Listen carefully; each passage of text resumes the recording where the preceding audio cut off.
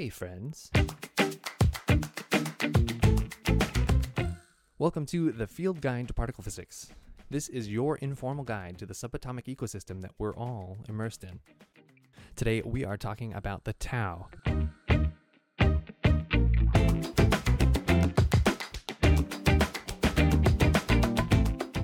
The tau is a very heavy species of elementary particle that aren't quite as common as the electron or the muon. Nevertheless, just as the muon shares many of the properties with the electron, so too does the tau. Like all elementary particles, taus have no known size, but they do have a known mass, and it's a pretty big mass, 1776.86 MeV. That's about 3,477 times the mass of the electron, or just shy of 17 times the mass of the muon. That relatively large mass is key to understanding the behavior of the tau, particularly how the tau decays. Evidently, taus are not stable particles. Heavy particles rarely are, and taus are truly heavy. They decay into all kinds of other stuff. Generally, particles can decay into lighter particles so long as things like electric charge are conserved.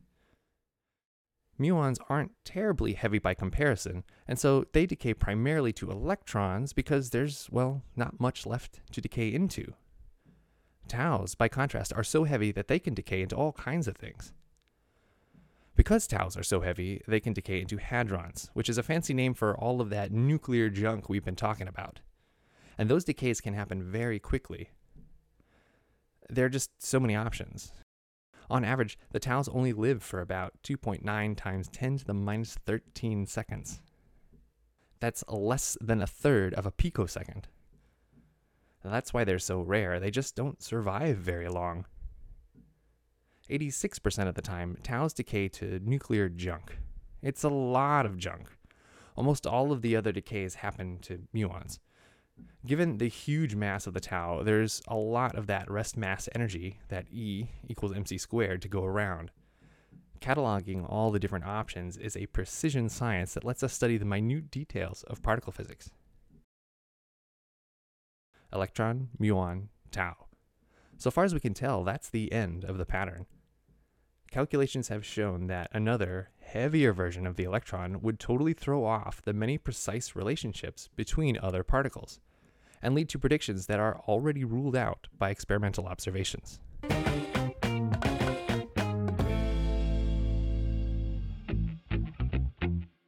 This has been an installment of the Field Guide to Particle Physics, a copyrighted production of the Pasayten Institute. Thank you so much for listening. For a full, free online copy of the Field Guide, please visit our website at pasayten.org or follow us on Instagram. We've got a lot of other resources for you there. At the Pasayten Institute, we're on a mission to build and share physics knowledge without barriers. Come learn with us.